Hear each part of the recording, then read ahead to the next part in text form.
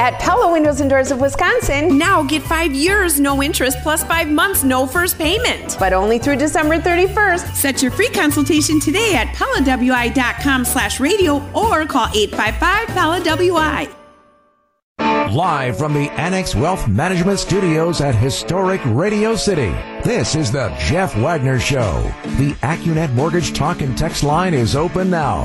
Give Jeff a call at 855-616-1620. And now, WTMJ's Jeff Wagner. Good afternoon, Wisconsin. Welcome to the show. So, Mike Spaulding, at the start of the program yesterday, we had a conversation, and matter of fact, it generated a ton of email response and text response from people about my intention yesterday to change cell phones, because I have an iPhone 5S 2013, and I've kind of decided it's time to make that move.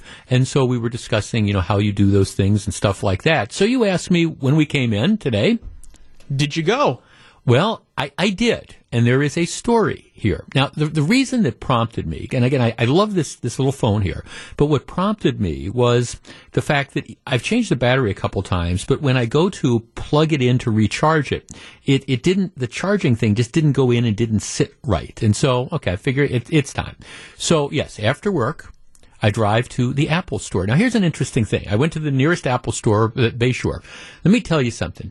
No smash and grabs there, because to walk into the Apple store, it is like walking into the Capitol after January 6th. There's a row of security guards. Yes. There were at least 4 security guards, and I'm not complaining. It's just, it's like I was kind of taken aback, because you walk past 4 security guards to get into the Apple store. So I walk past the 4 security guards. You got to put on your mask, and then there's 2 people waiting to help me. I also noticed that it was actually, I thought, kind of eerily empty, which is weird because I'm used to these things being packed. So I go in and I say, I'm looking to buy an iPhone 13. And the young man says to me, well, he said, we can sell you an iPhone 13, but we do not transfer data. We won't do the data transfer. Okay.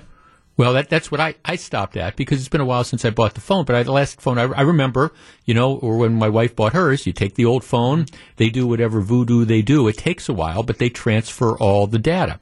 And I said, well, why is that? And they said, well, we're hoping to be able to change it, but with COVID now, it takes time, and I don't think they want people standing there waiting for the transfer to occur. So in other words, they would sell me the phone, but then I'm kind of on my own with all the rest of the stuff. So this kind of took me back a little bit, and I thought, well, I'm not sure how much data I really need to transfer and all this stuff, but I want to take a step back and figure out what this is if they're not doing it. So I said, okay. And they also said, well, we hope to be able to do this in the next month or so. So I got the idea that this was just a COVID sort of thing, because I'm kind of a one-stop guy. If I'm going to buy the thing, I want somebody who knows what they're doing. I want somebody who knows what they're doing to do it. So, because I know just enough about technology to be dangerous. Okay, so I leave, but it doesn't solve my underlying problem. I was having trouble charging my phone. So I go back home, and I'm trying to think this through. And I have another example, Mike, about how the Internet is not just for pornography. So, there's that song in the play Avenue Q where the Internet is for porn. Well, that might be, but the Internet is for other things. And I'm thinking, I wonder if there's kind of a simple solution for this problem. So I go on the computer and I, put in the Google search, iPhone 5S connection, power cord not connecting. And sure as heck, there is a YouTube. And what the guy, so I kind of click on it, and it's got the same problem I have. The guy is showing, he's like putting the little thing in the little slot there, and it's not charging. So here's what the YouTube thing is. Apparently, who knew this? In this little slot at the bottom of the phone there, if you put it in your pocket, lint collects in the slot. Kind of like, lint collects in your dryer or stuff like that. And the guy says, well, people don't think about this, but in the YouTube video, he takes a little thumbtack and he starts gently, the emphasis is gently, kind of scraping out this thing there. And you see all this lint keeps coming out. And I thought, So I couldn't find a thumbtack, but I found a paper clip and I opened it up and I spent about 10 minutes as my wife is watching me thinking I've completely lost my mind, scraping this thing out. And all this lint is coming out of the slot. So after about 10 minutes, I figure, okay, let's see. And I plug it in, and while it's not perfect, it's much, much better. So obviously that was one of the things. So I still want and need a new phone, but now there's not the urgency because I feel I'm able to charge it a lot easier. So that's my story. So successful trip then for you. Well, successful trip in that, number one, whatever a new iPhone 13 cost, $800, $900, I didn't have to spend that.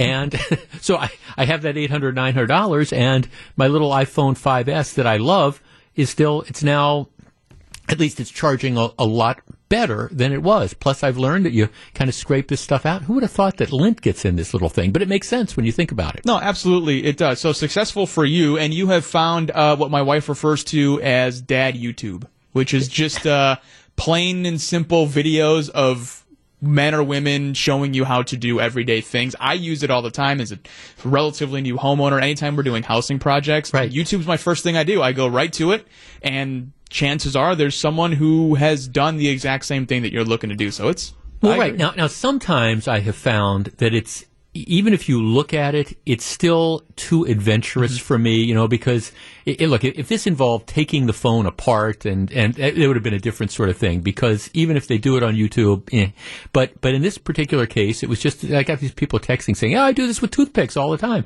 Who knew? And so, at least I have temporarily, if not eliminated the problem, I've made it better. Now, people are saying, we still need to get a new phone. Well, I will get a new phone at some point in time, but this one works right now, and I think I at least want to wait till, again, they can go back to transferring the data. I'm not sure what I really have on here other than the contacts that need to be transferred. Yeah, but it's better to have and not need, right, than need and not have.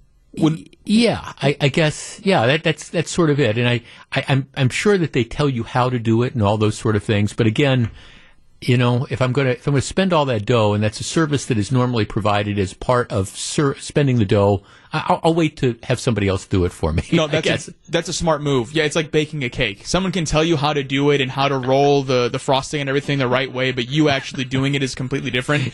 My wife, when she got a new phone, they did this same thing that Apple told you, is we're not going to transfer data. Okay, well, it seems easy enough. You just scan a thing here and scan a thing there. Well, of course, there's like little intricate tiny steps in between that they don't tell you about, and you kind of have to figure out on your own.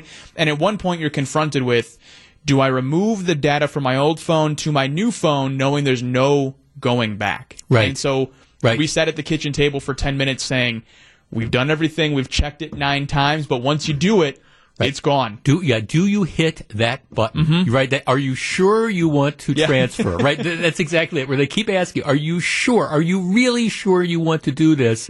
And then you kind of debate, am I going to push that particular button or not? Yeah, I go through that a lot, and most of the times I kind of chicken out with that stuff. But, well, yeah, because you think I might not need all this stuff, but some of it I think I would probably still want, and if I do this there's no turning back, I don't know. I don't know if I want to do it. We almost went back to the store and said, can you just make sure we did this correctly? Because, right. Yeah.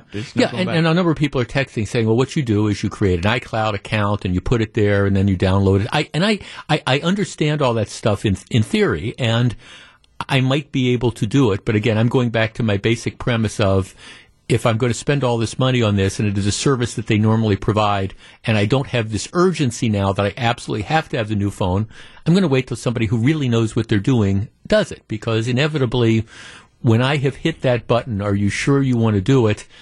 Sometimes I've come to regret it. Yeah, no, exactly. If the car dealership's going to set up my GPS for me, I'm just going to let them go ahead. It's one thing I've learned in my years. I'll just let them do it. Exactly. And then again, I always, it's sort of like I found this out on a very basic level when I bought my first house years and years and years ago, which is when it comes to things like, there are some people that have great abilities when it comes to plumbing and electricity and all that sort of stuff. I just didn't get that gene. And my deal is, if people don't practice law and don't do talk radio, I promise I won't do plumbing and electricity. Because my experience has been, normally when I try to do that stuff, number one, I do not get it. I do not fix it. And number two, I generally make it worse. Yeah, then it's more expensive and more of a headache. Yeah. Exactly. So we just move on. But that's the saga. I still have my iPhone 5S. I will, at some point in time, probably move on from that, but not quite yet. All right, let us switch gears, and I want to start with a very serious and troubling story. Let's take a quick break. We kick off with that in just a minute. Jeff Wagner on WTMJ.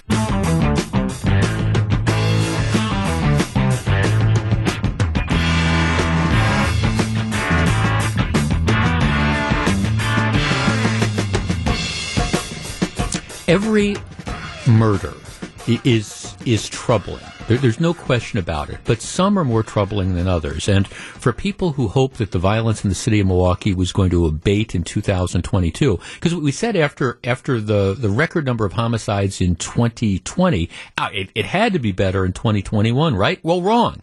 Depending on who you listen to, the official tally is 197 homicides in 2021. Actually, I think it was probably a handful more, but why quibble? Around 200 homicides. And already, this year we have a few. The one that is getting a lot of attention is something that occurred on January 2nd, about 10:25 at night at a Burger King drive-thru on 51st and Capitol. So here's the deal. 16-year-old girl, her name is Naisha Brazel, and she's working the drive-thru window at the Burger King. All right. Now, you don't necessarily, I guess, think of that as being the highest crime area because you're behind glass and things like that. But she's working there, and this what happened is not a secret because there's all sorts of security cameras that show it. Apparently, there's a guy who pulls up. The man has not been arrested at this point in time, and I don't know if he orders food or whatever, that then pulls up to the drive-through window. At that point in time, so the young lady is behind the counter, what happens is the guy who is wearing a hoodie and he's got a mask on and he's got a handgun in his hand, what he does is he kind of lunges out from behind the driver's side car, puts down the window, lunges out, and kind of gets inside the drive-through window that the girl had opened up. He's got the gun in his hand. Apparently, what happens is he tells her he wants all the money. And so he's trying to rob the drive-through. And like I say, there's pictures of the car, and there's very, very good, vivid pictures of the guy. Now, all you see, again, is a little bit of his eyes. You see the mask. You see the hoodie. But there's vivid pictures of this, and you, of course, see the handgun in his hand. What happens is he apparently fires a couple shots. One of the shots that he fires hits and kills this 16-year-old girl. It hits and kills the 16-year-old girl who, by all accounts, I mean, she's a high school student. Her aunt says, look, here, she didn't want to be a burden. She's a student at Casimir Pulaski High School. She took a job at the Burger King because she didn't want to be a burden of the rest of us. This is a really good kid who's out there, trying to make a little bit of money, working while she is going to school. And you get some murderous lowlife thug that pulls up to decide to rob the drive-thru with a gun and ends up killing this 16-year-old girl. All right, so that's the underlying facts of the matter. Police describe the suspect as a black male with a heavy build, last seen wearing a red hooded sweatshirt, tan pants, was armed with a handgun. The car used in the incident is described as a black four-door Chevrolet Impala with a sunroof and a spoiler on the back. And again, if you've seen the accounts of the story, there's a pretty good picture of the guy, admittedly wearing the hoodie and wearing the mask, so you don't see his face. But I guess here is my point. There is no question in my mind that people out there know who this murderer is. Now, I understand wearing the mask and stuff, but there's no question in my mind that there are people, maybe more people than you want to acknowledge, who look at this picture and say, yeah, that's Fred, or yeah, that's Bill, or yeah, that's Jeff, that's the hoodie he had, yes, he drives a black four-door Chevy Impala, that's him. I have no doubt that there are people who, mask, no mask, know who this guy is. And yet, at this point in time, he is still out on the streets. Now, at a vigil that was held yesterday for this 16-year-old girl, you've got a number of family members who are saying, that they want the community to come forward and help find the suspect. Again, one of the family members says, if this was your mother, your daddy, your sister, your niece, your grandma, you'd want whoever knows something to speak up. To which I would say, amen. Of the almost 200 homicides that occurred in the city of Milwaukee last year, the clearance, that is the number of cases that have been solved, is way below 50%, which is, it is, I guess you understand it because of the volume of the homicides, but also that is very atypical. The Milwaukee police have historically been extremely good at clearing cases, and yet we have a large number of cases and murders unsolved, in large part because people, I believe, have known exactly who the perpetrators are, but they have, for whatever reason, decided not to come forward. This, to me, is the same sort of thing. Somebody, matter of fact, lots of somebodies, I believe, know who this murderer is, and he is still on the streets. Our number, 855-616-1620, that is the Acunet Mortgage talk and text line. Look, things are never going to get better in this community until, first of all, people in the community decide to take some responsibility. And when they see and know who is responsible for committing crimes, they come forward and start cooperating with the police and identifying people. 855-616-1620, that is the Acunet Mortgage talk and text line. I guess this is my frustration because this happened Sunday. It is Tuesday. These pictures are all over. And yet we still don't have, at least publicly, an identification of the person who's responsible for this. My theory is lots of people know who this is. How much longer is it going to be before people come forward, identify the man, and he is taken into custody? 855-616-1620. We discuss. Welcome back to Jeff Wagner on WTMJ. 855-616-1620. I have one of our texters, one of our cranks who, Jeff, I don't think anybody knows who this is. How dare you say that people know it? No, I stand by what I said. No question in my mind that there are a large number of people who look at that picture. They know exactly who the murderer of that 16-year-old girl is. They look and say, oh, yeah, I saw Fred driving around. Yeah, that's the red sweatshirt he had. Yes, he drives the black Impala. No question in my mind that a number of people do. Now, if you want to deny that, fine, go ahead and deny it, but I think you should kind of live in the real world. Robert in Milwaukee. Robert, you're on WTMJ. Okay. Good morning. Yes. My comments on all this are, yes, we have to have, in order to have law and order, we have to have everybody accepting law and order. But my comment was this, yes, we have to have people who can identify this guy. I've lived in my neighborhood for 37 years. We've had nice killings and drug this and that, and everybody knew who everybody was, okay?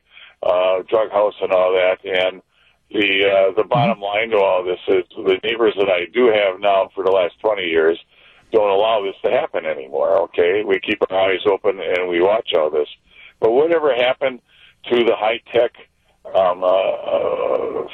identification of these criminals, you still have a bone structure, you still have a head size, everything else that they can run through their high tech database and everything too. What are they doing about it? Well, I'm sure, Robert. I'm sure they are doing that sort of stuff, and I'm sure they're running license plates. I don't know if they got license plates on this or the descriptions, and I'm sure they're doing canvases of every black Chevrolet Impala that fits into this age category, and they're looking. So I have no doubt that the cops are doing their business, but doesn't it become easier if one of the people who have seen this murdering thug who has killed a 16-year-old girl finally decides, I'm going to make this phone call because it bothers me that this guy could be out there because, he could be doing this again or he could be running or whatever. The easiest thing to do would be somebody who sees this to just pick up the phone and say,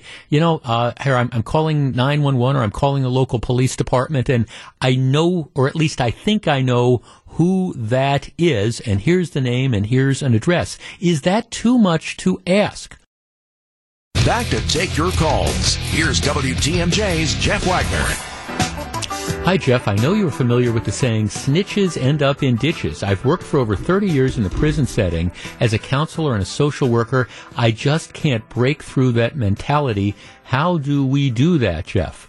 Jeff, I agree. People know them. Snitches get stitches. Teaching high school, this phrase is dangerous and disheartening, and people will take it to the grave. That's why the see something, say something is getting such a big push, because it is combating this very real and very serious and very stupid phrase. Yeah, is that the idea? And then some people are saying, well, you know, he's probably threatening people. Oh, okay. Well, there's a 16-year-old girl that is dead. There is a murderer on the loose, for goodness sake, in the community. At some point in time, doesn't somebody have an obligation, you know, morally or otherwise, to come forward, make that phone call? Maybe you make it anonymously or whatever, and say, "Look, I saw these pictures on the TV, and I recognize this. I know this guy. This is Frank. I've seen him wearing that red hoodie, and I've seen him in this, you know, black Chevy Impala. Now I don't know for sure, but that might be a start. I mean, there's a guy that murdered a 16-year-old girl, for God's sake, that is out on the street, and people protecting him." Come on. 855-616-1620. Marcus on the north side. Marcus, you're on WTMJ. Hello. Hey, Jeff. It's saddening to talk about this today, but we're reliving the same nightmare. So what if this is the same person that goes out to Waukesha and runs over 100 people? At this point in the Milwaukee community, it's sad. We know who this person is. Somebody does. If you look at the video, Did you notice that the license plate was kind of blurred a little bit? And then for this person to do something so heinous, and that there again, for this person to go to sleep at night, to maybe ditch the car, whatever he did at that point, or to go to sleep in somebody's bed or his own bed, take a shower and go to sleep, they know who this murderer is. This is why Milwaukee has this high crime rate. No one wants to open their mouths about that situation. But I guarantee you, Jeff, if it was this person's mom, sister, or some loved one to that person, then that person would use that same gun that killed this young lady that had a lot of dreams.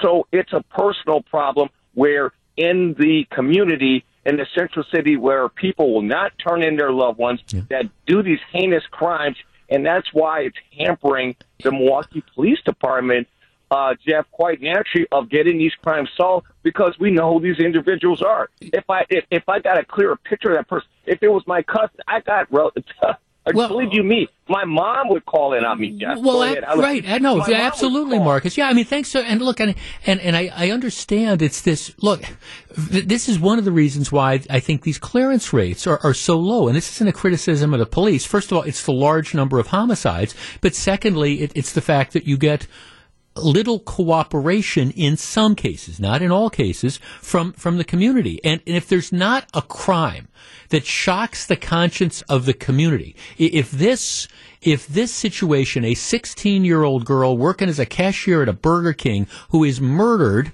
at a drive-through window on January 2nd, if this does not shock the conscience of the community, well, you might as well just put up a fence and have any decent law-abiding person move out. Because this is the type of thing that I don't care where you feel on the defund the police movement, or I don't care where you feel about this issue or that issue.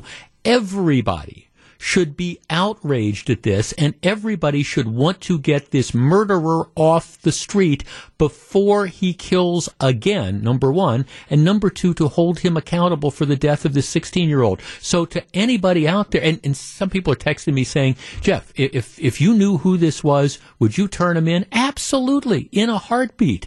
Now, I might not go and have a personal long conversation saying, well, you know, I think I want to encourage you to turn yourself in, but you're darn right. If I saw a photograph of somebody that I knew or somebody in the neighborhood or whatever, and I said, boy, that looks a lot like that guy that killed that 16-year-old girl looks like a lot like that guy who, you know, lives in the apartment down the hall, you're darn right I'd be making that call to the police saying, hey, look, I want to remain anonymous. If I'm afraid of it, I say, okay, I want to remain anonymous, but I'm just telling you, I've seen this picture, and I saw this guy, and he kind of matches the description, and I've seen him wearing a red hoodie, and, I saw him on Sunday afternoon, and he was pulling out of his parking spot in a black Impala. You might want to look at this. I mean, is that really too much to expect in the community?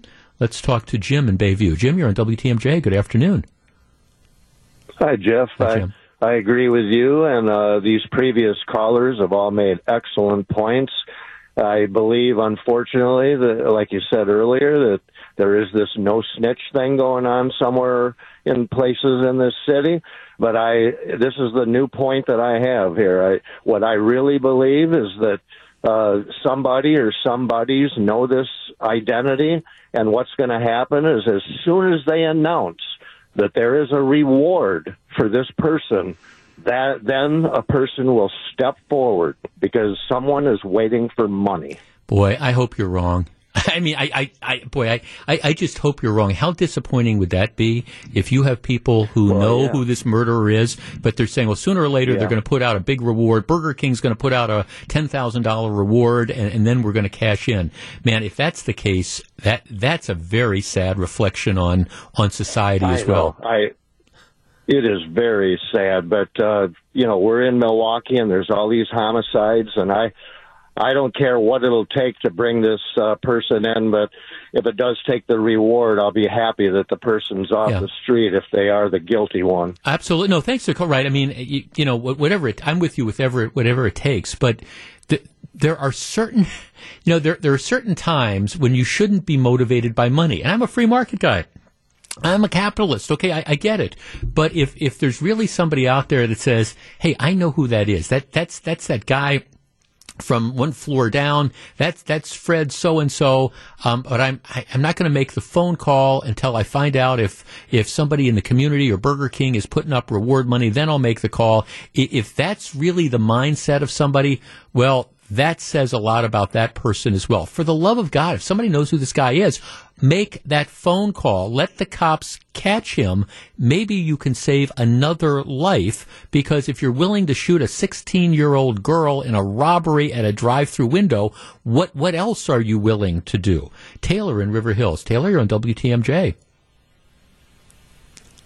Hi, Taylor.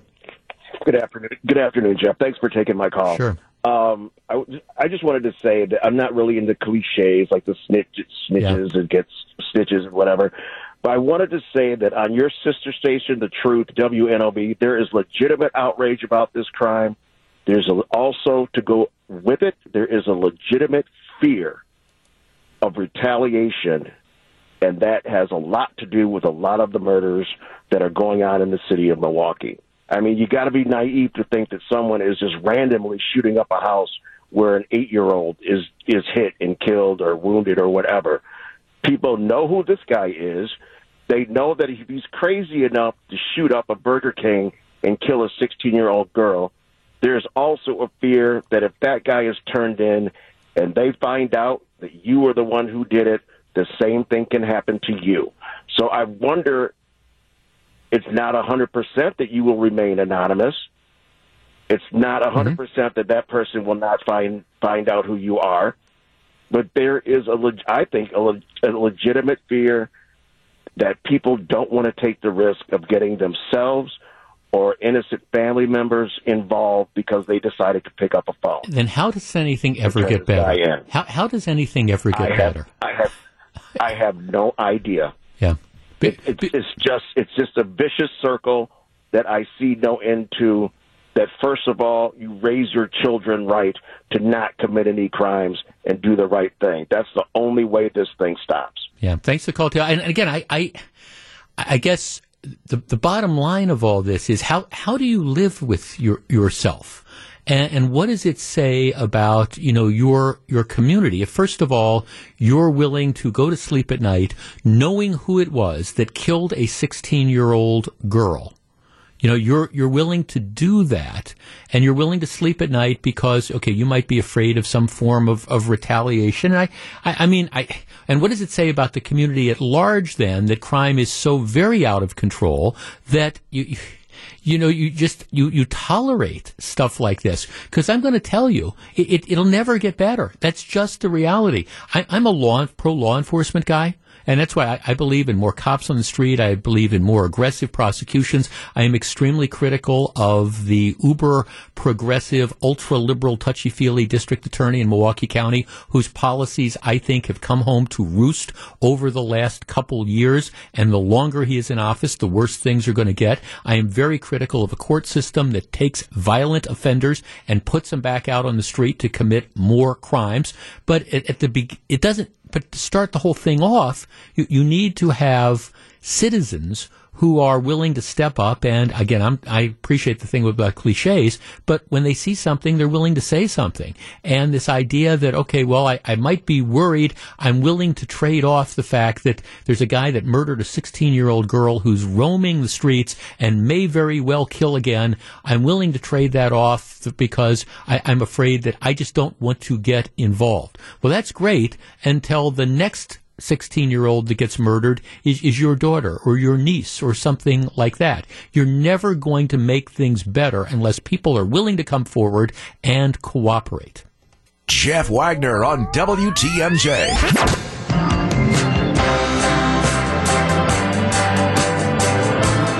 Wondering what 2022 will have in store? Well, join WTMJ on Wednesday, January 12th. That's a week from tomorrow for a day-long broadcast on the topics that impact your everyday life, politics, the economy, health, and more. Hear from big-name guests like Wisconsin Governor Tony Evers and Milwaukee Mayor Cavalier Johnson. It's WTMJ 2022 on January 12th from 9 a.m. to 6 p.m., presented by Annex Wealth Management and sponsored by the Bartolotta Restaurants. For more information, go to WTMJ.com. All right, now a couple of our texters are saying, well, Jeff, maybe somebody did come forward, and maybe the police know who this is, and maybe they're just not making that public. To which I say, I hope you're right. I mean, I hope you are right, because you are never going to you're never going to bring murderers to justice unless the community is willing to cooperate. And in this particular situation, there's no question in my mind that multiple people know, once you see that pretty good picture of it, they know who this guy is. And hopefully there has been a blizzard of phone calls identifying him, and hopefully he will be in custody soon. That's the glass is half full version of me commenting, but we will see. All right. Now, this is a less serious sort of crime, but it does kind of, again, reflect where we are when it comes to tolerating illegal behavior. We talked a lot in 2021 about the car thefts. More than 10,000 cars stolen in the city of Milwaukee. It was just astronomical. And you had leader after leader who refused to want to hold the car thieves accountable. The estimates are about half of the cars that were stolen in the city of Milwaukee were stolen by kids 16 and younger.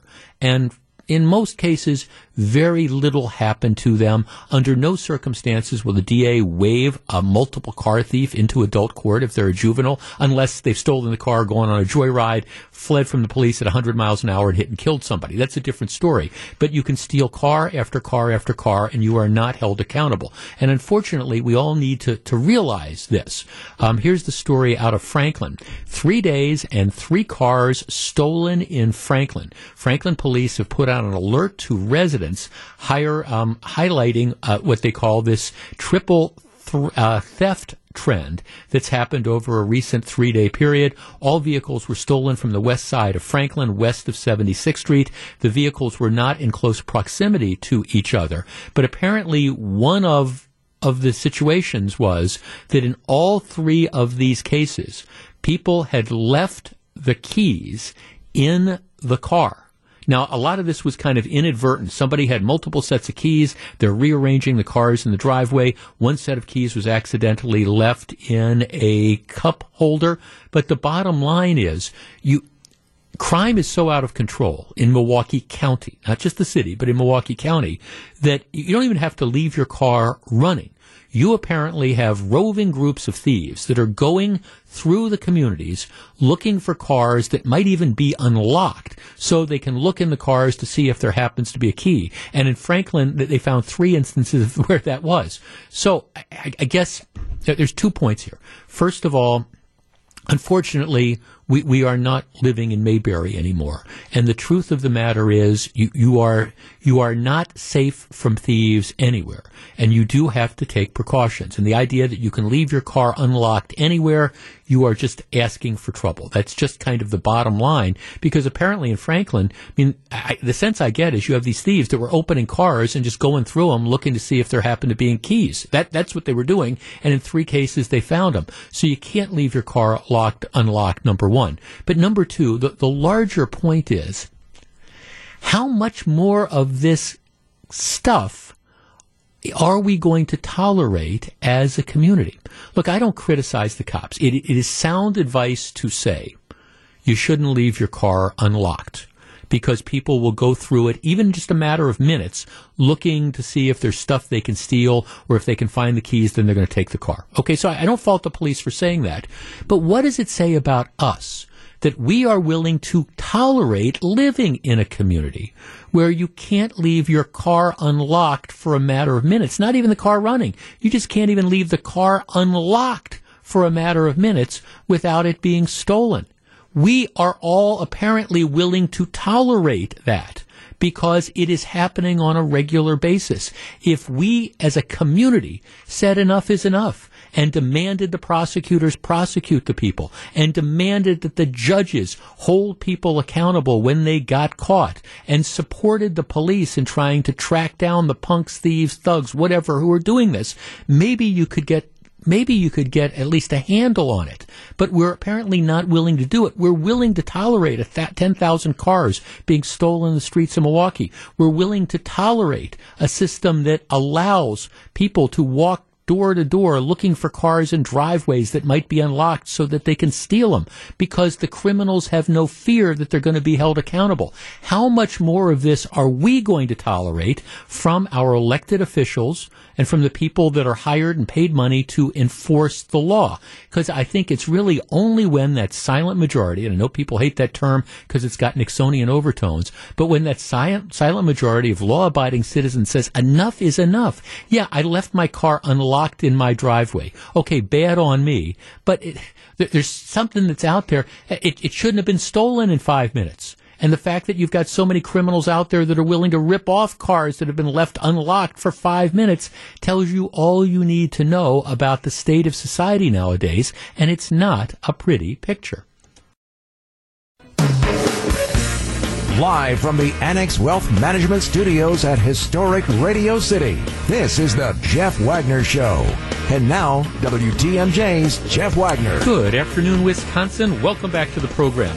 Look, I appreciate that the latest variant of COVID has everybody on edge. As we've talked about repeatedly, I'm convinced that we're all going to get this Omicron variant, and if we haven't gotten it, if we haven't gotten it yet, maybe we've had it already and we don't know it, or we're going to get it at some point in time in the future. It seems to be spreading like that. And my anecdotal evidence is, as I've said repeatedly, I know more people in the last month who've been diagnosed as positive with COVID than I do for the last 2 years of the pandemic. And in all the cases, the people I know range in age from 17 to into their 80s. In all cases, it's people who've had both vaccinations, both doses of whatever, and in many cases had boosters. And nevertheless, they've tested positive for COVID. Now, the good news, and it's why I believe people should get vaccinated, even though it appears that vaccinations aren't going to stop you from getting this latest variant. But it does indicate that if you get vaccinated, you're not likely to get very sick. You're not likely to be one of those people that's in the hospital. The vast majority of people who are hospitalized, most, not all, but most, are people who, again, haven't been vaccinated, so they get it worse. So that's the justification for getting vaccinated or boosted. But the truth is, it seems like almost everybody you know is coming down and getting diagnosed with COVID, and people who haven't been diagnosed with it, like I say, may well have had it because the estimates are that 40% of the people who are vaccinated and or boosted who get it are asymptomatic. And the good news, as we've talked about before, the good news about this is that this gets us maybe closer to herd immunity, because as more and more people get it, they build up a degree of immunity. And if you can just get past this temporary situation of the hospitals being overwhelmed, maybe you get to a point where COVID and its variants does become more like the seasonal flu. It's not the flu right now, I get it, but it becomes more like the flu or more like a cold, something that people just live with. You don't feel good for a day or two, and then you get on with your life. So I appreciate that we're wrestling with how to deal with this. And the balance that we're trying to come up with is we can't shut down this country anymore.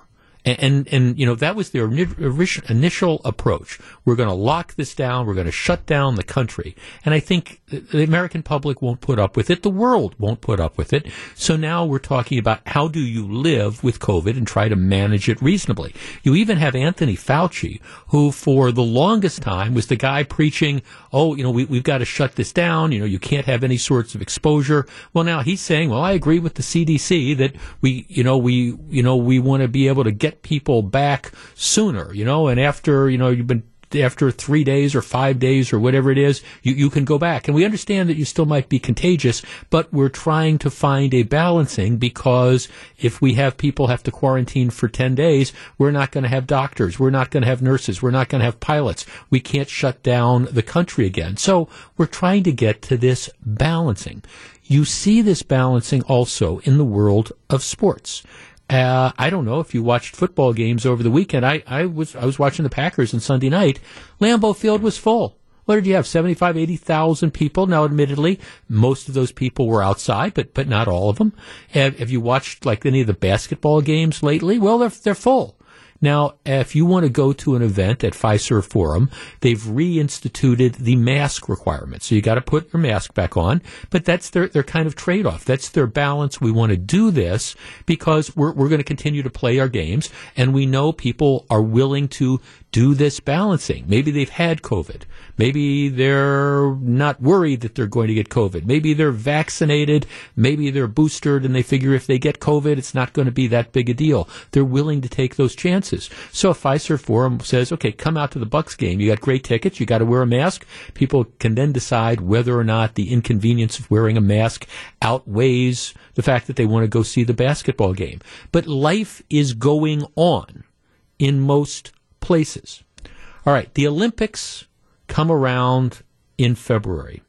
And right now, we're going through the Olympic qualifying period. For example, coming up, I believe it's this weekend in Nashville, Tennessee, the U.S. Figure Skating Championships. The U.S. Figure Skating Association is holding their championships. That's going to decide who's on the Olympic team. About 750 athletes, coaches, officials, and media, and thousands of spectators are going to be coming in person to Nashville to watch the events.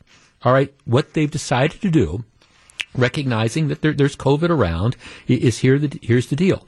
In order to go, you have to show proof that you have been, vaccinated.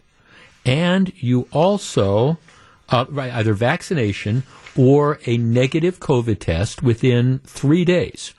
Masks are going to be required in most circumstances, and there's going to be limits that officials have placed on contact between the athletes and the fans. They've canceled autograph sessions, they've reorganized in-person functions, and they have other, mitigation things that they've put in place. But they're still going ahead, and they're still allowing people to come in.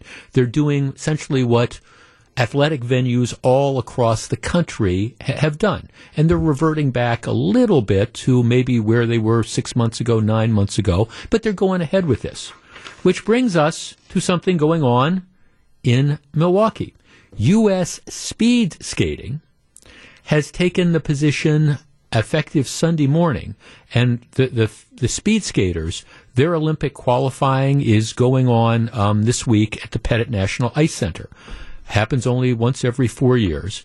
U.S. Speed Skating has taken the relatively unique position that they are going to shut down the competition. No spectators.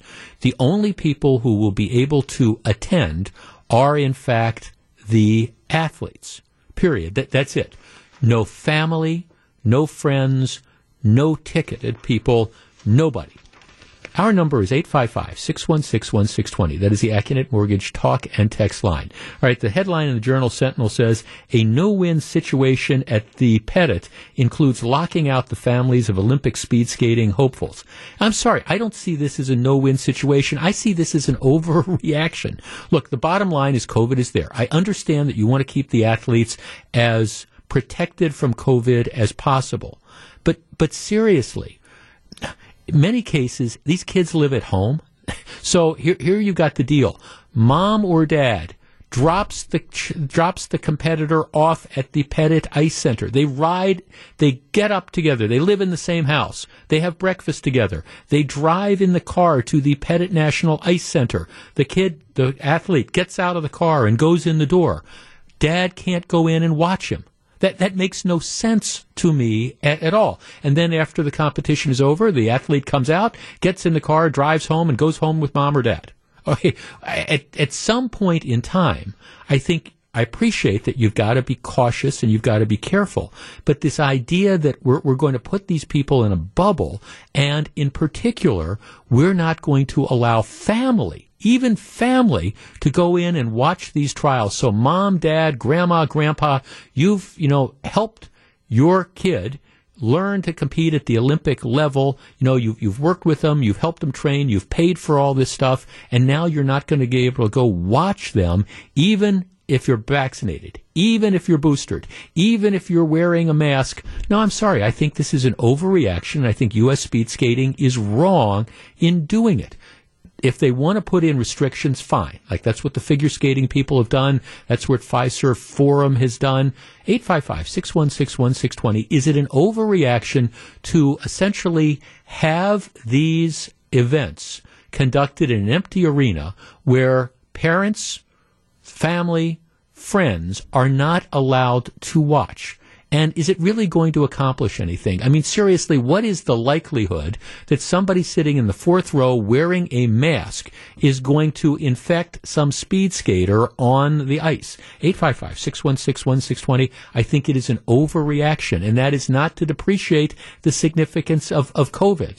But at some point in time, don't you have to figure out that we're going to have to figure out how to live with this? And isn't it just an exercise in futility to say, oh, we don't want these kids to get COVID, these competitors to get COVID before they're supposed to go to China? I get that, but we think it's going to make them substantially safer by saying, somebody can't sit 50 yards away from them in a stand watching them compete. 855-616-1620. We discuss. You're listening to Jeff Wagner on WTMJ.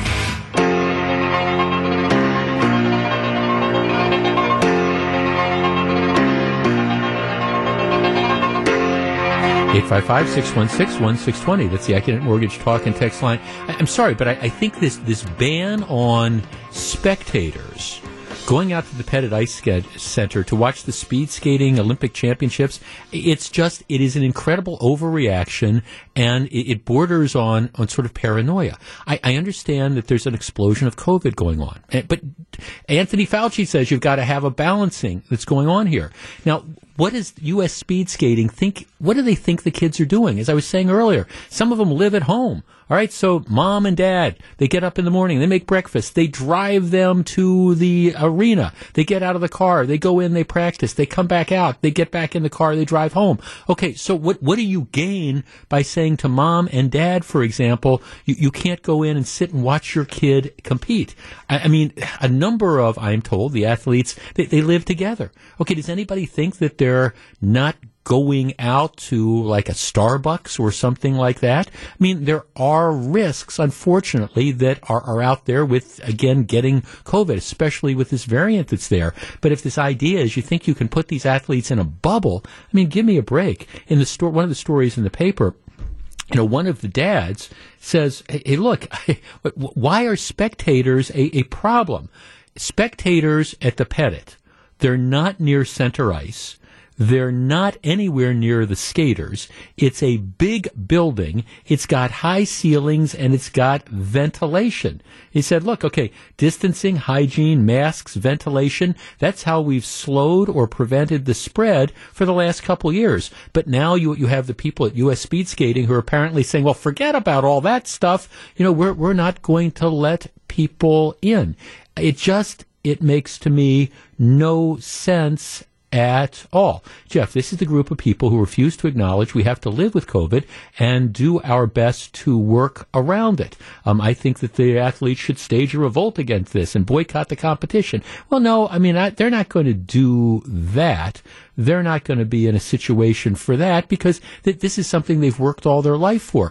But their parents, their grandparents, their friends, they're not going to be able to sit 20 yards, 25 yards away in a big the Pettit Ice Center. I don't know that there's a indoor facility that's got better ventilation than that. It's not exactly like it's going to be crowded. If you wanted to limit the number of spectators, okay, kind of like they did at Miller Park, at the beginning of the baseball season when they were operating at 25% capacity or something. Okay, even that would be better than telling family and friends that you can't go, period. Now, I'm not necessarily advocating that because I don't know that these things sell out. I don't know that you'd have people crammed together like sardines like they are sitting on the benches at Lambeau Field, where apparently we had no problem with that. But this is just kind of paranoia. Jeff, my family had tickets and we're disappointed not to be able to go as spectators. But I really feel bad for the athletes, their families, and for the Pettit Center. And by the way, the Pettit Center was not the people that made the decision. This was a decision made by U.S. Speed Skating. Jeff, complete overreach. The Journal Sentinel article mentioned that the Pettit Center would prefer ticket holders to donate the money for the tickets back to the Pettit Center to cover the cost of hosting the event. Yeah, they're losers in this too. There's no question about that. This is kind of the issue that you have here. You have to have, I think, some sort of balancing about this. Jeff, this story kills me. For 85% of the kids in these ice skating events, this will be the closest they get to the Olympics. They've worked literally their whole life to get to where they are, and their parents supported and paid for them. Now, based on an overreaction, the parents don't even get to see the culminating moment of their short-lived career. I think it's sad. And I think it's sad as well. If this was a different sort of thing, and if this was really something that you could point to and say, man, I think this is a super spreader event, I would understand that. But this is a lot safer, it seems to me, than a lot of the other things that are happening. And again, it makes no sense if you've got a competitor who's living at home with mom and dad and spending their time with their friends in their rec room, and now you're saying to them, well, mom and dad can't come and watch you skate. Complete, in my opinion, overreaction to this. Maybe you do what the figure skating people did, which is say, okay, look, we've got to cut back on some stuff. We can't have the personal autograph sessions. We've got to put the mask rule in place. That's all well and good. That's figuring out a way to be smart and live with COVID, understanding that some people are going to get it. Instead, U.S. Speed Skating says, nope, we're going to shut it down. We're going to pretend by doing that we can keep people safe. Good luck with that. Back for more. Here's WTMJ's Jeff Wagner.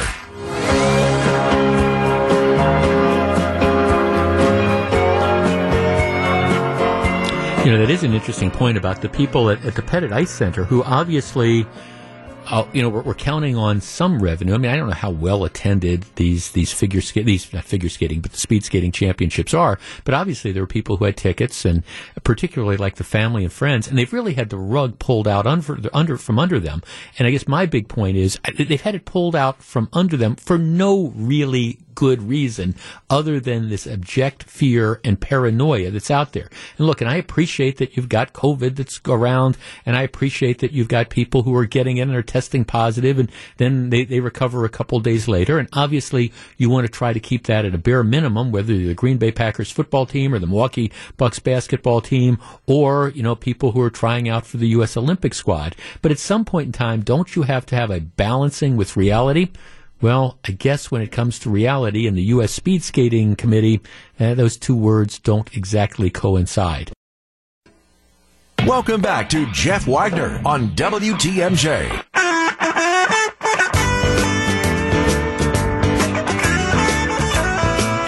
So, very glad to have you with us.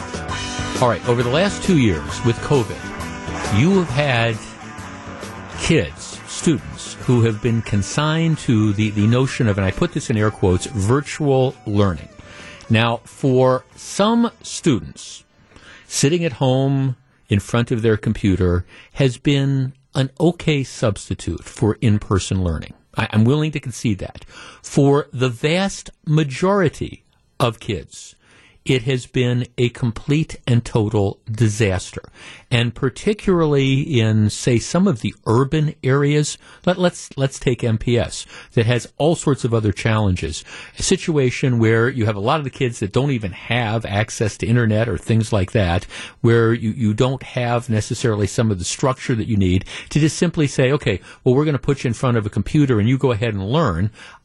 Good luck with that. And I guess some of my feeling is, and I think the test scores are going to ultimately document this, and I think almost everybody agrees, that the kids in many respects who most need that learning are the ones that suffer the most from the virtual sort of learning.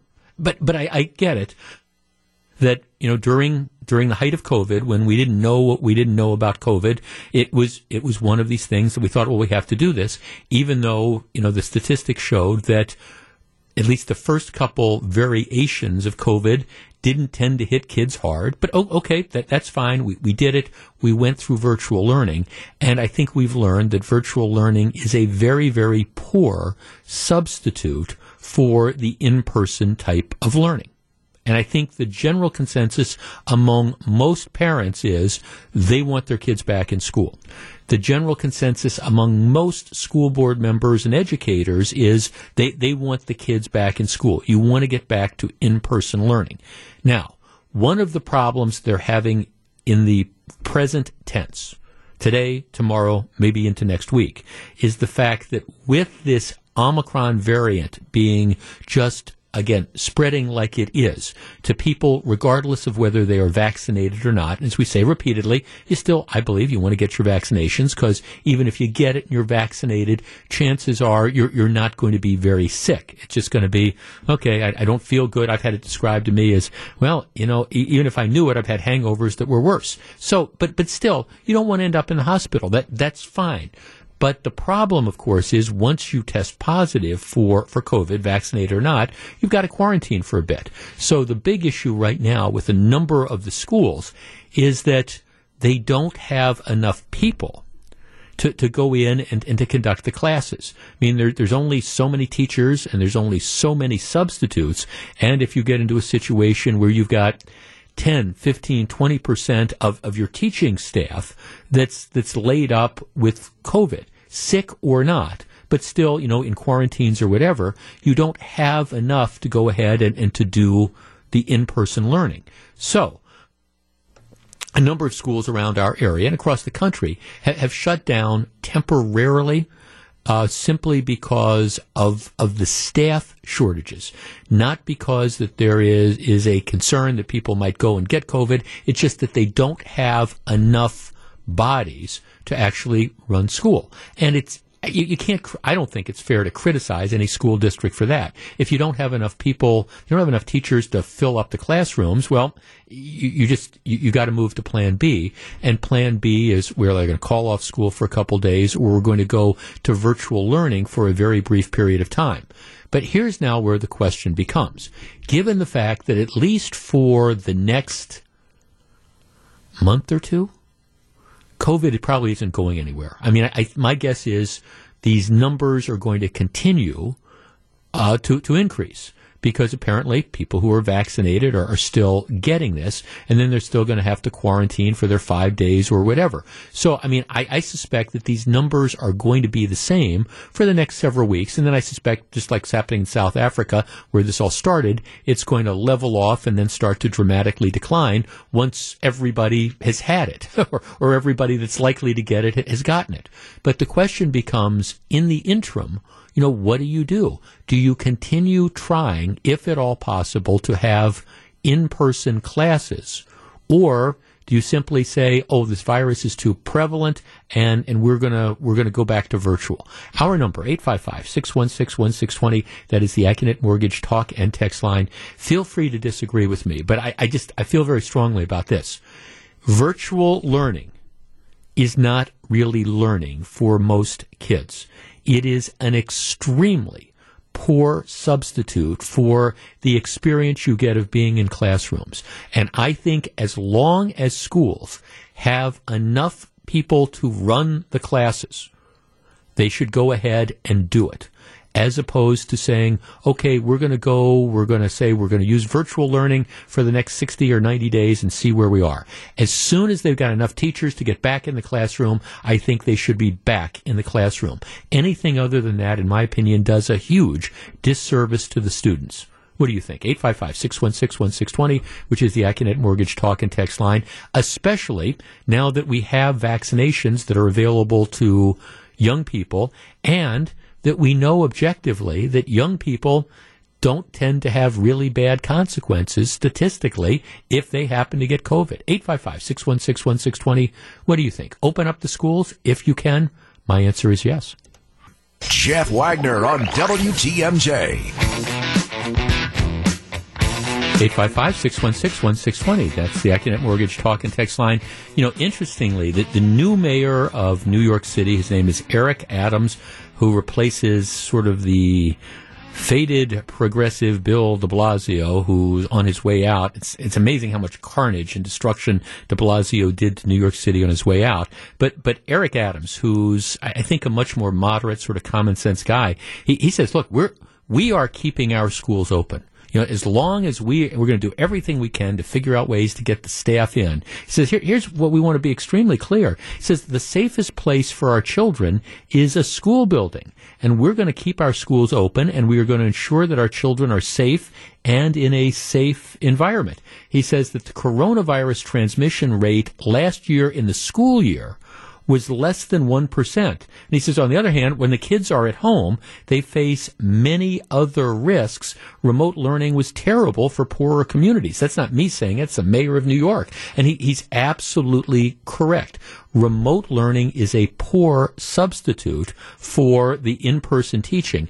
And again, if the kids aren't in school, for everybody who's worried about, oh, well, gosh, you can't send them to school because they might get COVID there. Well, what do you think they're going to do when they're not in school? I mean, it's not like they're just huddling by themselves in their bedrooms. No, they're out and about. They're interacting. And I guess the argument would be it's a lot better to give them a chance to interact in a place where at least you've got some efforts at security, whether it's masks or social distancing and hand washing and all that stuff, than just having them, again, home with no accountability. And in many cases, and this just isn't for urban school districts, the truth of the matter is you've got mom and or dad who work outside the home. There's no supervision on what the kids are doing when they're at home during the day. It creates a huge burden on the parents to suddenly, with limited notice, and that's one of the beefs that's going on in Madison.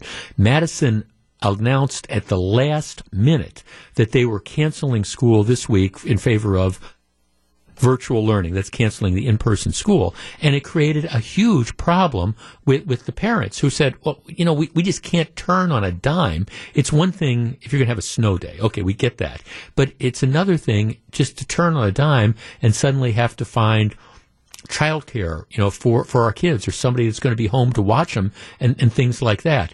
You've got to get the kids in school. You've got to keep the kids in school, and you have to do everything you possibly can to do it.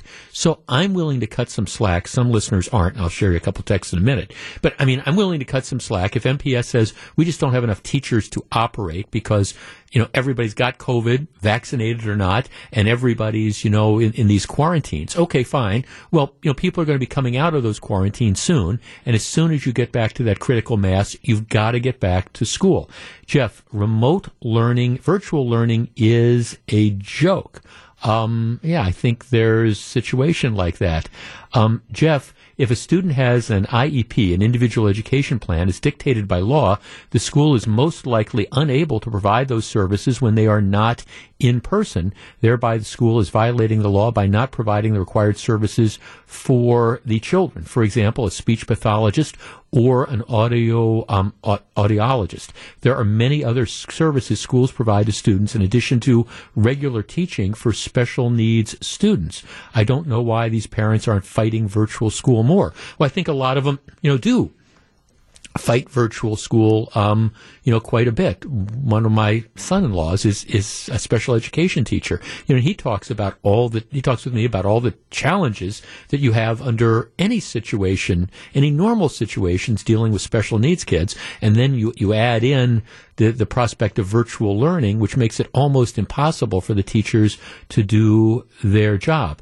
Jeff, my wife is a high school teacher and says open the schools as long as both the teachers and students have to wear masks. Right now, it's just the teachers who are required to wear them. I'm agnostic on the question of masks. I'm a guy who, if the rules say you got to wear a mask, I'll wear a mask. I'm not a fan of that necessarily, but if that's what the rules say, if you can demonstrate empirically that wearing that mask is likely to significantly prevent or deter the transmission of COVID among kids in classrooms, well, then for a short period of time, I'd say go ahead and wear the masks because it's more important to have the kids in school and then reassess it later. Jeff, as a parent who has done the whole virtual learning thing with their kids, I'd like for them to be in school. The problem here in Menominee Falls is the school board refuses to offer virtual learning and wants the kids in school, but also refuses to have a mandatory mask policy. Well, that's another sort of issue that's there, and school boards have to figure that out. Now, here's one of our cynical texters. Jeff, I'm not accepting we're short-staffed as an excuse anymore from any industry. When I managed a metal fabrication shop, we could never tell the customer some BS like that. We had to figure out how to produce. I understand that this COVID situation is a bit different, but it's been 2 years now. Figure it out. Stop hiding behind the easy excuse. Well, I guess my response to that would be, and MPS says, for example, we'll take MPS as the indicator, that they just got whumped by a bunch of teachers who ended up testing positive for COVID. And there's so many that tested positive. And so it's not like they're going to be gone forever. They're going to be gone for a couple days so that they've had to kick back the in-person learning till next week. I understand how stuff happens. Now, if it's a month from now and we're still saying we don't have enough teachers, I think it's fair at that point in time to say, okay, what exactly is going on? Why did so many people get sick? And, what's been happening? Sometimes stuff just happens. So if you got to go virtual for a couple days or cancel school for a day or two, I'm willing to cut some slack. But I think big picture is we cannot revert to where we were a year or two ago when the vast majority of stuff occurred and we just went to virtual learning, because I think we've got a lot of kids who've just frankly lost a year or two of their educations that they're really never going to get back. Fred in Random Lake. Fred, you're on WTMJ. Hello. Hi, Jeff. Hi, Fred. Yes, I have a grandson who's autistic, and I could tell he's getting further and further away with communicating with people. And he's a bright kid, but he needs that social contact. Right. And I could see it in his personality. I see him every 2 weeks up in Rand Lake, and he has a hard time. Yeah. With communicating. Oh, yeah. Right, it's that socialization. It's not just reading the books. It's not just even if you take the classes and you're able to learn by looking at the computer. It's that whole socialization. It's that interaction which is so important to the development of a child. Yeah. Mm-hmm. Yeah. And also, my granddaughter, his sister, she's about in third grade now. She also needs that social contact. I could tell that she's also going into, I don't want to be by anybody else. Right. Right. A handful. It makes it tough. Yeah, no, Fred, thanks for calling. I mean, look, there are going to be kids that thrive in that, and I know one in particular. But for most people, it's not good. And the whole thing does kind of break my heart. I think it hasn't been fair to kids. And this is sort of a different sort of situation, but my niece who graduated last spring summa cum laude from San Diego State, I mean, her last year and a half was essentially virtual. I mean, and it's, you lost all that socialization of your last year in college. Now, it obviously didn't hurt her. She's in law school. She's going to be doing really well there. But we've taken those senior years, those junior years, all that stuff, and we're canceling competitions right and left. My wife's grandson was supposed to be in some competition coming up this weekend. Well, it got canceled, and I understand, we're doing these things to kind of deal with the immediate spread of COVID, but, we've got to figure out a way to get past this, and I do believe, and I say this sincerely, I do believe that we're going to be in a position relatively soon where, just like in South Africa, where the COVID numbers are going to start to drop off just because everybody's going to have had it. Symptomatic, asymptomatic, whatever, and we're closer to it being endemic, that just kind of a part of regular life where, you don't want to get the flu, you don't want to get COVID, you don't want to get a cold, all those sort of things. We're not there yet, but the more people that get this variant and build up the immunity and stuff like that, the closer we are to it. Now, that's a silver lining in what is right now a very dark cloud, but I think the school systems need to be committed to saying we're going to do everything we possibly can to get us back to normal. And normal means having the kids in classes Monday through Friday.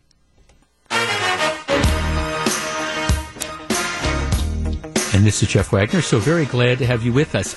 During our WTMJ 2022 segment, which is a week from tomorrow, I have the health panel. It's an interesting panel, and one of the questions I want to pose, and hear me out on this, because I'm not anti-vaccination. I'm vaccinated and boosted.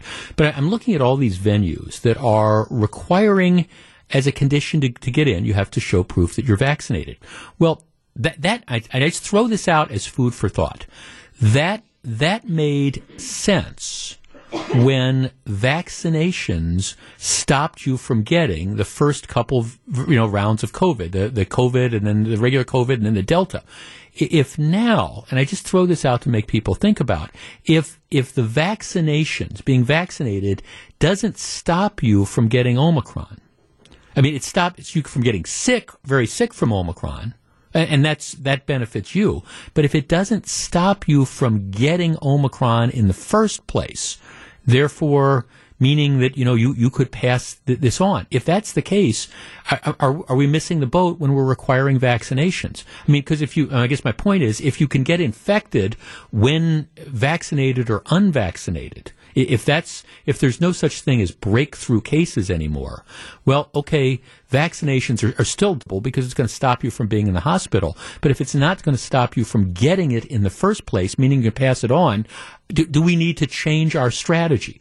I throw that out there as food for thought, and it's one of the things maybe I'm going to pose to our panel of health experts as we constantly see things changing because of what we learn about COVID moving forward and how these variants change things. All right, we'll be back with lots more in the next hour. Don't go anywhere.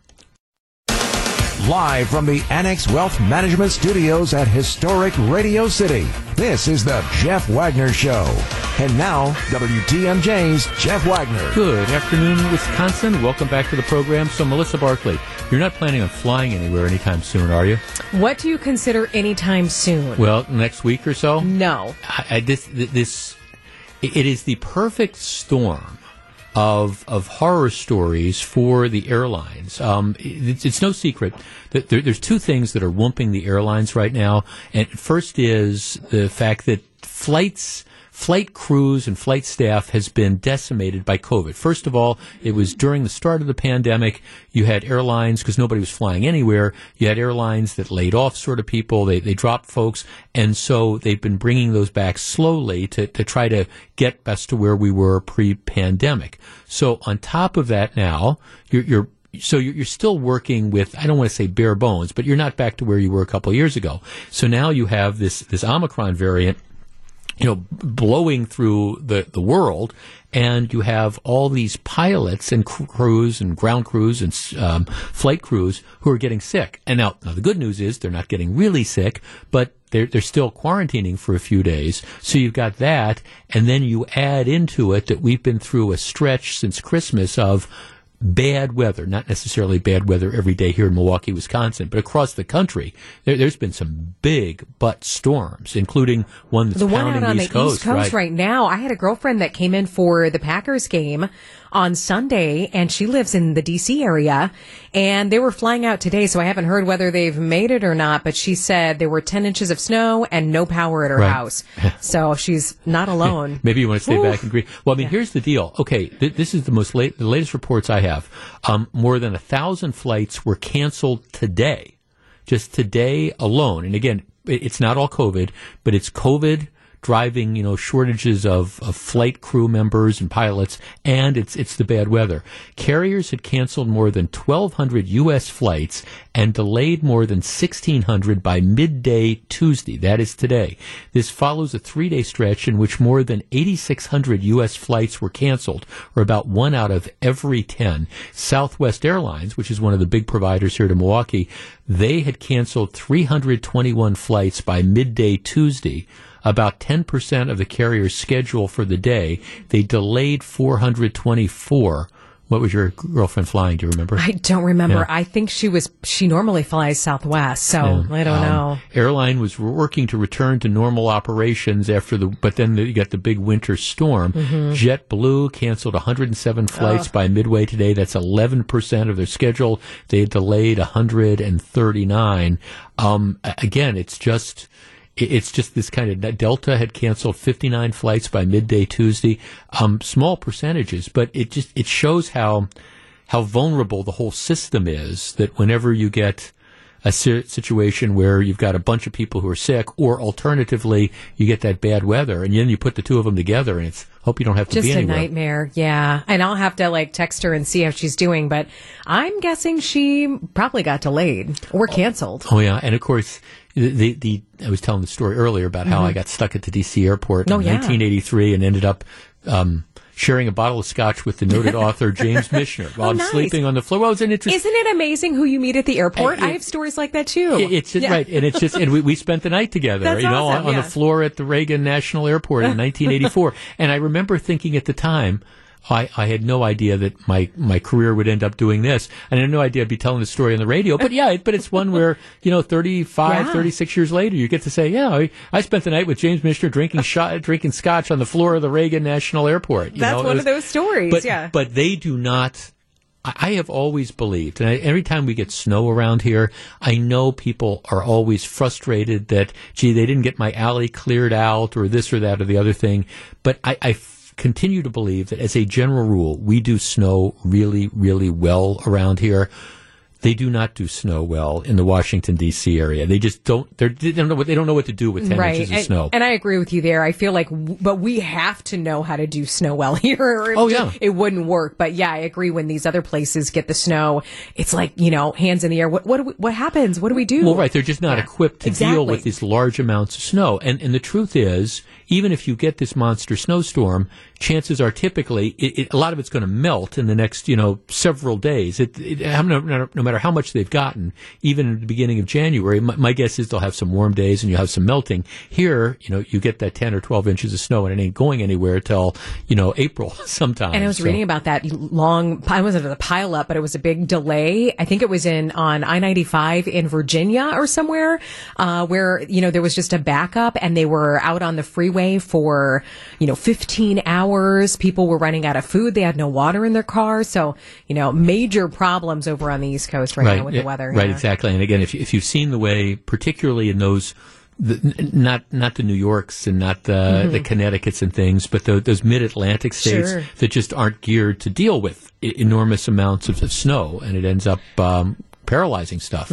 Maybe your friend's going to need a place to stay. I would say my place is open. There you go. Yeah. Okay, when we come back, well, Melissa's friend was in Green Bay.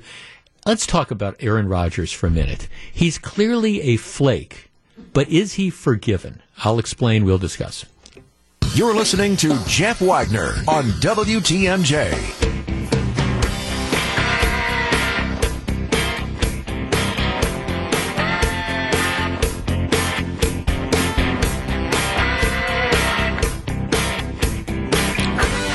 Well, like you, I watched the Packers just dismantle the Minnesota Vikings on Sunday. Thoroughly enjoyed this.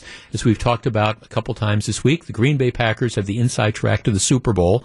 The game they are playing in Detroit on Sunday is meaningless. We discussed yesterday whether you should be playing the starters or not. My answer is no, but the coach says he thinks he's going to, and that's going to be great unless and until one of them hurt. But that's another story.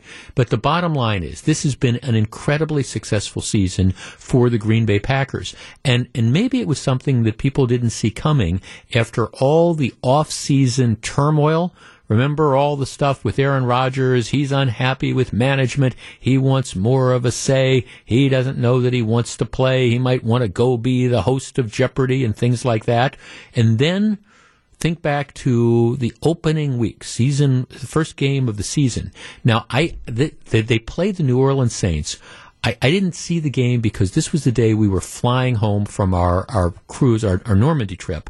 So I know a couple people that I was with on the plane. They had made arrangements to DVR to record the game and stuff. We got in, and I heard that they had lost 38-3, and I kind of gently went around and said, I don't want to deprive you of this, but it's maybe not worth your time to worry about. So the Packers got absolutely blown out by New Orleans. Everybody, or at least a lot of people, were saying, "Oh my God, is this the problem? Is this Rodgers not invested in the team? Is this team awful?" All those things. And what do the Packers do? Well, after that first week, they go in and they've now they're 13-3, so that means they've won 13 out of their last 15 games. Just an amazing sort of season. And during the season, there was controversy because, so we discussed, Aaron Rodgers gets put on the COVID list. That's not his fault. But, it all turns out that Aaron Rodgers, in preseason interviews, gave what I think could charitably be described as misleading answers when he was asked whether he had received vaccinations. And that created this whole controversy as well that had Aaron Rodgers in the news for non-football related reasons for, at least a portion of the season. But now here the Packers are. They're 13-3. When Brett Favre was sort of forced into retirement and kind of kicked out of the door by the Green Bay Packers. We talked about that a lot on this program, and I said at the time it was about 50-50 among the audience. Half the people thought, oh, okay, it's time for Brett to go. Other half thought, he's been this great Green Bay Packer quarterback. The Packers shouldn't be forcing him out the door. And there was a lot of controversy about that. Now, once he went to the Minnesota Vikings, people turned a little bit on Brett, but time heals all wounds. Last summer, at the height of the Aaron Rodgers controversy, I would say that the texts and calls to this program about Aaron Rodgers and his not wanting to play for the Packers, I would say 80-20. If you don't want to play here, head out the door. Don't let the door hit you on the way out. It was a much different reaction than the Favre story was. And a month or two ago, when we were talking about Aaron Rodgers and the misleading statements about whether he was vaccinated or not, a lot of the same reaction. I think a lot of people were kind of hostile towards him. How could you do this? Why would you lie? What were you trying to prove? All those things. Well, okay, now the season is almost over. The Packers are 13-3. They are, according to odds makers, the favorite to win the Super Bowl. Now, that doesn't mean necessarily anything, but you'd rather He'd rather be the favorites in the Las Vegas odds makers to win the Super Bowl than a team that is out of the playoffs, like the Vikings or the Bears or the Lions or things like that. Aaron Rodgers is unquestionably flaky. I think that's fair. He is incredibly talented, maybe one of the best quarterbacks to ever play the game, but he marches to a sort of different drummer. Nothing necessarily wrong with that. And he's not flaky necessarily in a bad way. I mean, it's not like he's pulling off his jersey and walking off and quitting on the team at halftime. It's not like he's getting arrested for committing crimes and stuff. He's kind of, the Wall Street Journal describes it today as Aaron Rodgers is his own deal. And I think that's a fair way to describe it. He's kind of, I'm saying flaky, but I don't necessarily mean that in a bad way. He's just different, all right? Got a different sort of approach to life, but he's incredibly successful, and the Packers this year have been incredibly successful. So here is my question to you. Our number, 855-616-1620, that is the Acunet Mortgage talk and text line. Is everything forgiven? I mean, think back all the controversy in the summer, all the controversy over COVID and the worries that, hey, he's going to miss this game and they're going to lose that game and that might stop him from getting home field advantage or making the playoffs or any of that sort of stuff. Okay, that's now all in the rearview mirror. Are we moving on? Is all that stuff forgiven? Does everybody love Aaron Rodgers again? And do we all want to see him come back and continue to finish out his career with the Green Bay Packers? 855-616-1620. That is the Acunet Mortgage talk and text line. We discuss in a moment. This is Jeff Wagner on WTMJ. And this is going to be a fun conversation. By the way, we're going to carry over the news. Let's start with Lamar in Orlando, Florida. Hi, Lamar. Hey, Jeff. Thanks for taking my call. Hey, what's the temperature down in Orlando? What's the temperature there today? It's a brisk 72 degrees. Yeah, a brisk 72. So you got to put that windbreaker on when you go out to dinner tonight. Okay, I got it. All right. Well, okay. Yes, what do you think about Favre? He's a flake, but he's our flake. Is all forgiven? Oh, listen, I was telling the screen, I never was mad at Rodgers ever. Here's why. So I've been a diehard Packer fan my entire life, but I've been a Orlando Magic basketball. I'm not a Bucks fan, but I'm a Magic fan. And this reminded me of the fan reaction to Rodgers. Reminded me of the fan reactions back when young Shaquille O'Neal was acting for $100 million, and the fans scoffed at it. Right? That's how I felt. Right. With the fans being mad at Rodgers. He's not an average quarterback. He's not even above average. He is probably one of the top 1, 2, or 3 ever to do it. Mm-hmm. And it's not like his issues are toxic. They're not. He's just a different kind of player. Yeah. You know, and I would have bent over backwards to give him what he wanted to keep him. He's that good. Right. Now, let me ask you this. So this has been a magic, no pun intended, year for the Packers. I mean, they're 13-3. Rodgers is the odds-on favorite to win a second consecutive MVP award at the age of 38, which would be really incredible. If it hadn't have worked out this way, if the Packers had only been average this year instead of great, do you think the fan base might have had a different attitude towards Aaron Rodgers? Absolutely. Yeah. Fans are fickle. Remember the Men in Black quote, Jeff, about individual humans are rational, but people are panicky. Right, cheap. That's how fans are. Individuals are very rational, but fans are very reactive.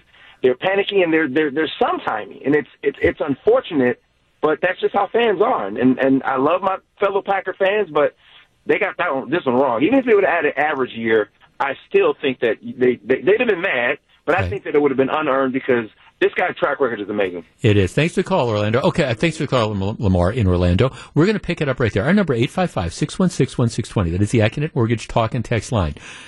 In the summer, when at the height of the Aaron Rodgers, he wants to be the general manager of the Packers and have all this input, I would say our calls ran about 80-20. Don't let the door hit you on the way out when you leave, Aaron. At the height of the misleading statements about the COVID vaccinations and was it going to cost the Packers game, probably about 80-20. Don't let the door hit you on the way out. All right. Has all the winning and the incredible successful season he's had is all forgiven now? Back to take your calls. Here's WTMJ's Jeff Wagner. 855-616-1620. I do think this conversation would be a lot different if Aaron Rodgers had an average year, if he had started showing his age, which he hasn't. If the Packers had an average year, if Aaron Rodgers had gotten hurt and not been able to play, if the Packers had been 8-8 and been on the way out of the playoffs, it would be a different conversation. But winning does heal a lot of stuff, and I don't think anybody can look at this Packers season and not say, well, even with all the angst, even with all the controversy in the summer, there's no question that the Packers are a lot better off now with Aaron Rodgers playing as he has than they would have been had they traded him. I will say this. I think regardless of how this season ends, and hopefully it'll end with a Super Bowl win, for next year, Aaron Rodgers and the Packers would do really well to get it resolved. And that is if he's coming back to play another year, if he's going to sign a long-term deal to play another 2 or 3 years, that they would be well to get that done early instead of let this kind of hang on as a cloud. And if the Packers do, in fact, go on to win the Super Bowl, I think, a lot of fans are going to be saying, okay, well, we don't like some of the stuff that Rodgers did last summer, and he's a little bit flaky, but we like the results he's delivering. John in Chicago. John, you're on WTMJ. Yeah, hi, Jeff. Hi, John. Let me ask you this. Are you a Bears fan? You a Bears fan? Oh, no. Oh, okay. No. Okay. No, I've been living here for 30 years, so Got it. In fact, I enjoy football as much as I see the Bears lose and the Packers win. But back to Rodgers. I mean, I think the guy just wanted to win and win with the Packers. I think what really stuck in his craw was when he didn't run it in the championship game with third down and then they kicked the field goal. Right. I think the guy's just so competitive and so I think he's always had as his paramount concern to make sure they have a winning, the best football team. So, him, being able to talk to Gutekunst and make the team better just made sense. The guy is, probably the smartest guy besides Brady in football right now. Mm-hmm. So, I think that, listen, he is naturally, he'll deteriorate. That's the way quarterbacks go. But I think Rodgers is an awful long way away from that, the way he's playing and just how he knows the game. So, I'm sure fans would have turned on him a little bit for sure. That's just the way fans are. But, don't be down here in Chicago. The Bears have had not a quarterback since Sid Lockman. Yeah. And, we're so fortunate to have that guy. Yeah, at the help. That's and I think that's again. It would have been interesting to see how this would have played out because if the Packers were playing a meaningless game on Sunday, but in a different way. The game on Sunday is meaningless because they're the number 1 seed in the NFC, home field advantage, so it doesn't matter. But if they were playing a meaningless game because they sucked and they'd had an awful year and they were 7 and 7 and 9 or whatever, we'd be having a different conversation because I think people would be less forgiving. But the truth is, Rodgers was able to deliver. He was able to put the controversy that I believe he in part caused. He was able to put it behind him and use that as maybe a motivating factor. It does seem like they're getting along better in Green Bay. And I guess looking at this, I think now it's a situation, and maybe this is a little bit different than what I would have said last summer, but maybe now, are the Packers a much better team with Aaron Rodgers? Absolutely. Has Aaron Rodgers demonstrated that even at the age of 38 he can play at a high level? Absolutely. Would you rather see Jordan Love being the quarterback of the Green Bay Packers for the next couple of years or Aaron Rodgers? Well, I think that's kind of a no-brainer as well. So maybe this is one of those examples of everything being forgiven, just like with Brett Favre. People, at least a lot of people, really felt betrayed when he ended up not with the New York Jets, but ultimately with the Minnesota Vikings and threw touchdown passes in Lambeau Field. All is forgiven. I hope that Aaron Rodgers finishes his career in Green Bay just because I always hate these situations where you see these great players that end up going off and playing in another uniform, and Tom Brady notwithstanding. I know what happened last year in Tampa with Tom Brady, but that's not the trajectory that almost all of these players have. They leave the team at the end of their careers, and they rarely, Tom Brady notwithstanding, they rarely go on to achieve anything close to the level of success. And from Aaron Rodgers' perspective, looking at the teams the Packers have, the team they have, and what they've accomplished, even with all the injuries they've had, where is he seriously going to be able to go to have another better chance to get back to the Super Bowl next year? Let's talk to Gary in Delafield. Gary, you're on WTMJ. Hi, Jeff. As a fellow analytic thinker, I'm surprised that you haven't taken my position, and that is I follow the Green Bay Packers. I will never meet Aaron Rodgers. I don't know the man. All I care is what he does when he gets out on the field. Mm-hmm. If he cheats on his taxes, he cheats on his spouses if he's married, I don't care. That's his life, and fans tend to think that they know people. They don't. All they see is what the person does on the field. Tiger Woods being a great example of that. You had this all-American boy image, and Tiger Woods, the reality, at least at a certain point in time in his life, anything but what that image was. Sure. But you can't deny him as an awesome golfer, and that's my view on celebrity, especially sports celebrities. The heck with what they do in street clothes. I want to know what they do on the field. And if they're not performing, next man up, right? Mm-hmm. Well, sometimes, though, what they do off the field can create such a distraction that it ends up hurting the team. Now, in the Rodgers case, it didn't. He's obviously extremely well respected by the teammates. They kind of rallied around him. Sometimes, though, you have these athletes that sort of shoot off their mouth and they lose the team. Now, that didn't happen with Rodgers, but sometimes what they do sometimes what they do outside the lines can affect the team. But that clearly wasn't the case here.